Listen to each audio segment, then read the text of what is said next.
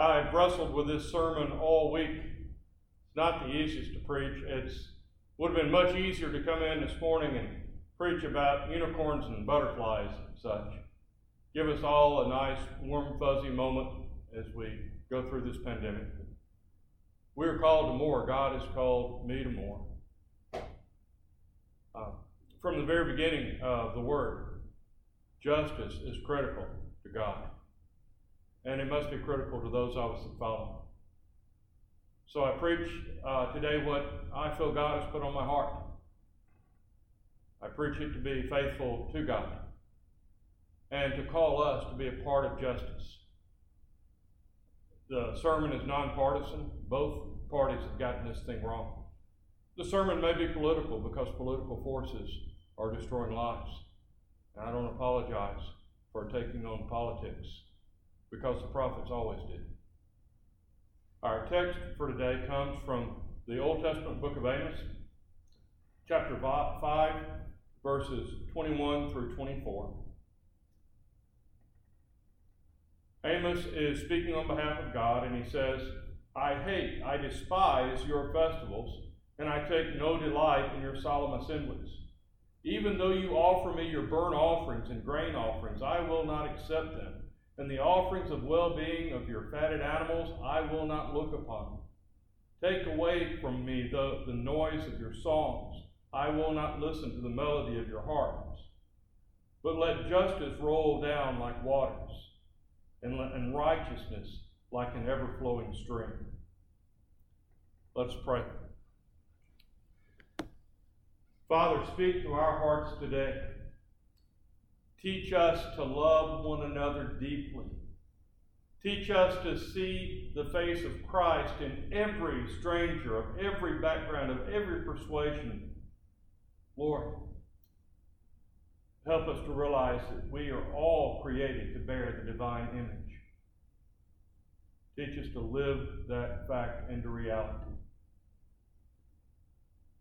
Lord, I ask that the words of my mouth and the meditations of our hearts be acceptable in your sight. Lord, my strength and my redeemer. Amen. It was a rainy February afternoon earlier this year when I found myself in Montgomery with a group of fellow preachers. My daughter, Olivia, my youngest child, was with me, and we were there touring the National Museum and the National Memorial for Peace with Justice. We walked through the memorial that afternoon through the rain. We looked at 800 steel monuments. We walked past them as they hung over our heads. Each monument represents a county in the United States where lynchings occurred, lynchings of our African American brothers and sisters. 800 monuments. On each monument are inscribed the names of the African Americans in that county that were lynched. The names that we know of, at least. In total, at the memorial, there's a list of 4,400 names. My heart broke as we walked through the memorial. Please allow me to share with you some of those names. From the Tuscaloosa Monument, those African Americans who were lynched in our county. Andy Burke, lynched July 18, 1884. Bud Wilson, December 12, 1889. Charles McKelton, February 10, 1892. John Johnson, February 10, 1892. Sidney Johnson, July 12, 1898.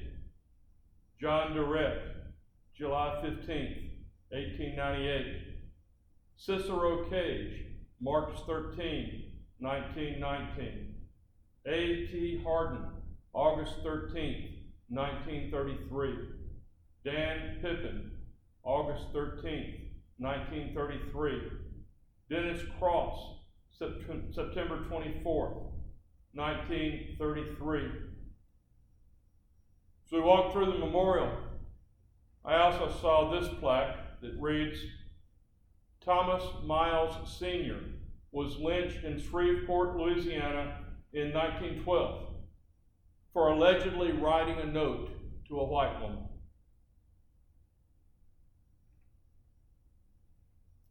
That's our story in this country. That's an important part of our history. I want to invite us to take just a moment and offer a prayer of repentance for the things that our culture has done to people created in the image of God. Let's pray. Father, we grieve the loss of human life. We grieve the violence that has been perpetrated by people created in your image against people created in your image. Lord, I repent. I repent of those parts that I have played in perpetuating that kind of hatred. Lord, I confess that I have fallen short of loving others as I should. Lord, please forgive. Lord, forgive us for words and thoughts of hatred, acts of violence. But Lord, don't just forgive us. Transform us. Renew us. Lord, create in us a new people. A people that genuinely, deeply loves. Amen. As we walk through those memorials, I confess to you that I tried to convince myself we were just looking at something from the ancient past. It's a common thing that some of us white folks do. We want to say that those atrocities, and we admit that they are, we say those atrocities are from a previous time. I wanted to believe that because if those days were over, then maybe there was nothing left that I needed to do. Perhaps I wanted to pretend that those were maybe I wanted to pretend those days were over because my daughter was with me, who is also a person of color. And I'd like to hope that she'll never face the risk that those other individuals did. Whatever the reason, the weeks following our trip to Montgomery reminded me that the struggle goes on. It was only days after our trip to Montgomery that Ahmaud Arbery was shot for running through a neighborhood. He was brutally murdered. There have been conflicting reports about maybe he did something wrong, maybe he did, maybe he didn't. Maybe he stole something, maybe he didn't. I don't know the truth on that. But surely the answer is not to gun down human beings in our streets. Surely that can't be our best solution. Surely that's not the best of who we are. I don't know anybody who thinks that that is humanity at our very best. What happened to Arbery was evil. And it was connected to that 400-year history of evil. Arbery's story reminds me of Trayvon Martin. He's walking down the road with a hoodie on, and someone considered him threatening. Again, I don't know the whole story. I confess that. I don't know if Trayvon Martin had done anything or might do anything wrong. But again, is shooting people, is murdering people the best that we can do. It continues a destructive form of hatred. It continues that wicked force of racism that separates us to this very day. And now, just a few days ago, George Floyd murdered out in the street in full view of the entire world. Another tragic killing. Nobody denies that. We are all created in God's image, and that image bearer of the divine, his life was snuffed out that day. And that's evil. And we have to call it that for what it is. It's a horrible thing, and it's connected to an ill in our society that puts one group of people against another. May God lead us to a time of healing. May God restore our hearts and teach us to love those that look differently. I've seen the post, I've read the stories about George Floyd's rap sheet, about the things that he's done wrong. But once again, brothers and sisters, we do not murder people in the street because they've done something wrong.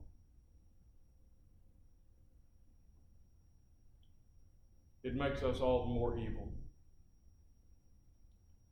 So we've got to change.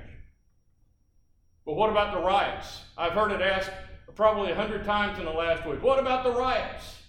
Well, let me start off by saying, first and foremost, I absolutely advocate for nonviolence. I am a nonviolent person. In fact, you could probably go so far to call me a pacifist. Our Methodist tradition is a long tradition of pacifists who believe in peace over violence. In fact, I'm a pacifist to the point that I've never even really enjoyed hunting.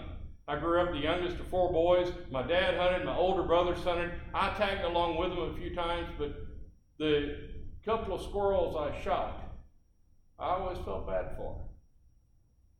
I'm such a pacifist that it hurts my heart to kill the meat that I'm going to eat. And so I want you to know my heart as we talk about these riots and the things that have gone on these last few nights. I absolutely abhor violence. It is the antithesis of God.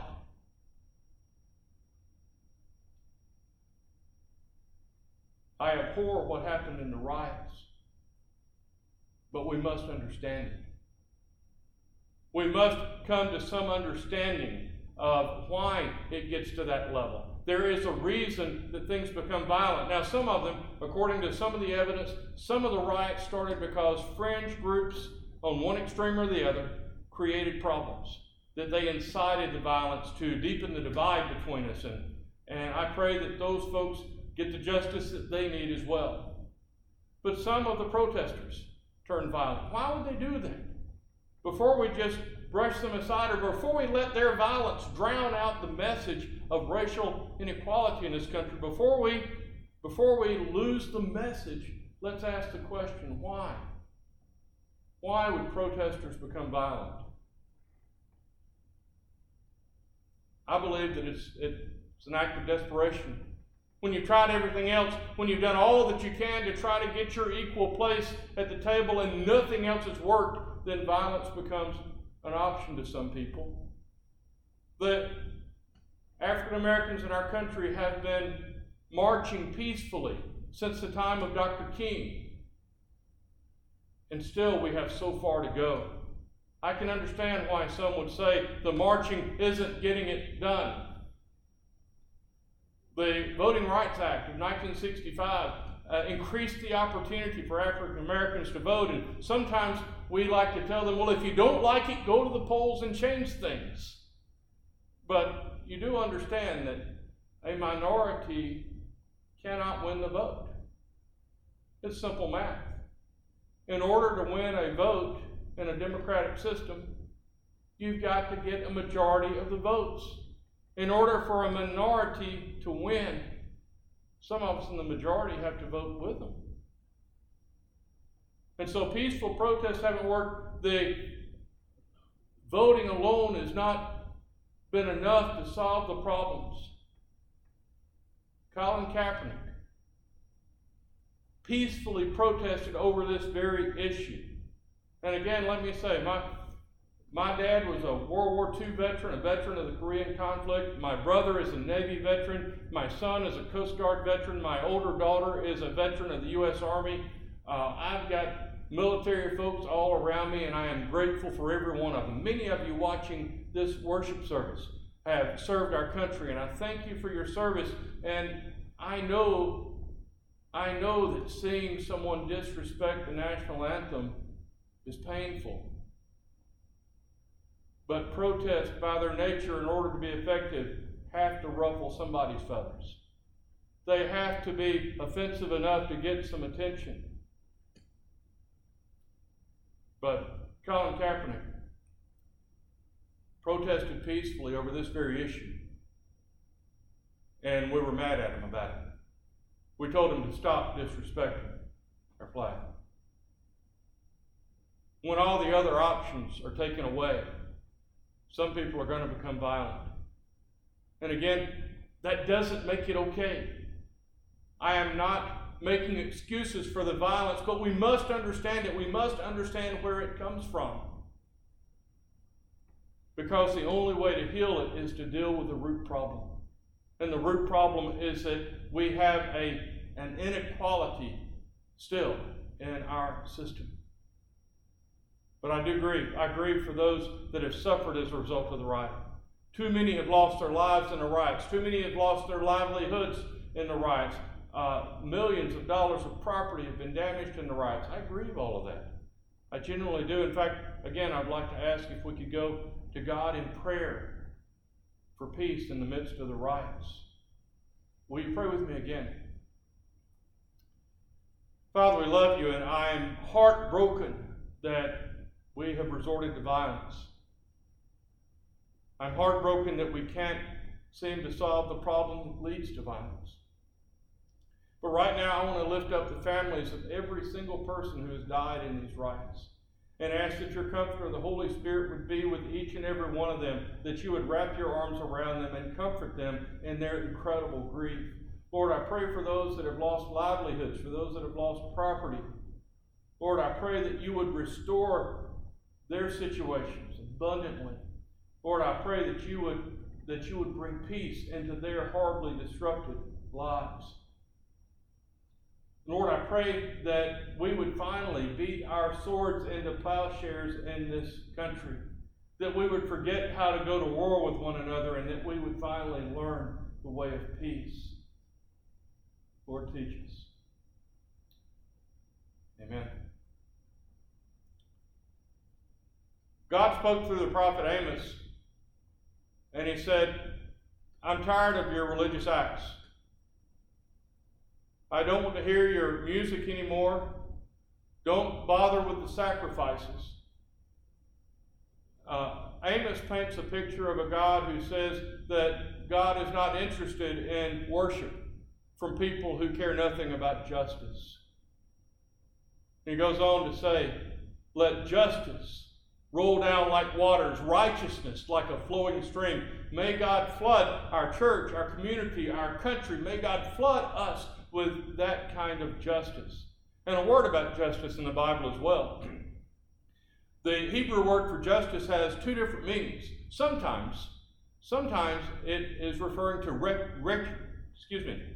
retributive justice, where we are punishing people for what they've done wrong. And that needs to happen. The people who murdered George Floyd need to face that, to be absolutely certain. The people in the riots who have murdered people and damaged property, they need to face justice for that. There is a punishment side of justice. The Bible allows for that. That is part of what the word means. But most often when the Bible talks about justice, it's restorative. A justice that renews. A justice that binds together rather than pulling apart. A justice that builds up rather than tearing down. In the Bible, justice is about returning to the created state. We started off the service with a call to worship from the book of Genesis, where God created all that is and called it good. Justice is about returning to that state, about returning to the creation that God called good. And so God speaks very strongly through Amos. And almost identically through the prophet Micah in chapter 6. To say, look, the worship that I really desire is a justice that recreates creation. That means so much to God, it should mean so much to us. And right now we have a great opportunity. All of this mess of the last couple of weeks has brought to our attention the need to love one another better, the need to love one another more deeply. And I'm going to talk to us white folks for just a minute. We white folks have an opportunity to make a difference. I would go so far as to say we have an obligation to make a difference. We can no longer say, well, that's an African American problem, or that's a Hispanic problem, or that's a minority problem. It is ours. The majority's got to get involved if change is going to happen. Check your history books. The Civil Rights Amendments to the U.S. Constitution, the 13th, 14th, and 15th Amendments, those amendments that abolished slavery and extended rights to our African American brothers and sisters, those were passed by a Congress that was almost unanimously white. It's white folks that passed those amendments in Congress.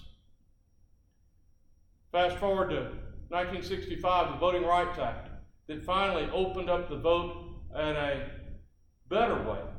I still think we have room to work.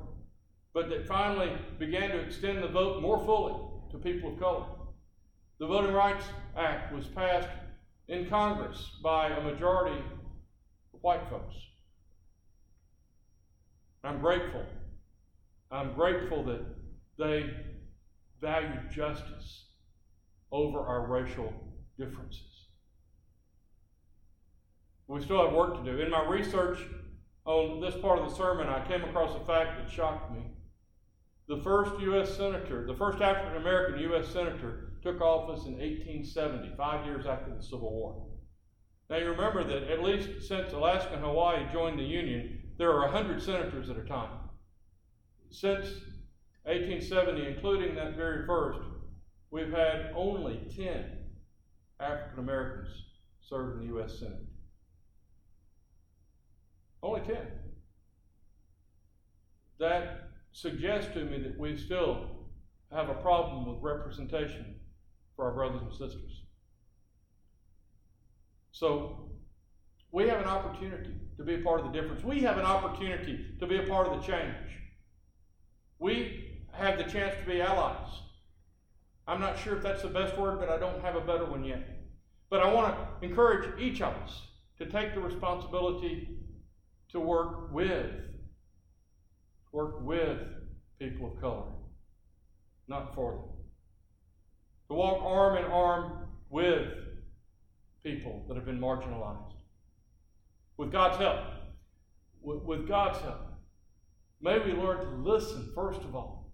There's so much I don't know yet. I've got to keep listening to people with different experiences. I don't even know what I don't know. So with God's help, may we listen to the experience of people who walked a different path than we have. May we have the courage to act when we have the opportunity. May we love deeply those who seem to be different from us, although we're all, once again, created in God's image.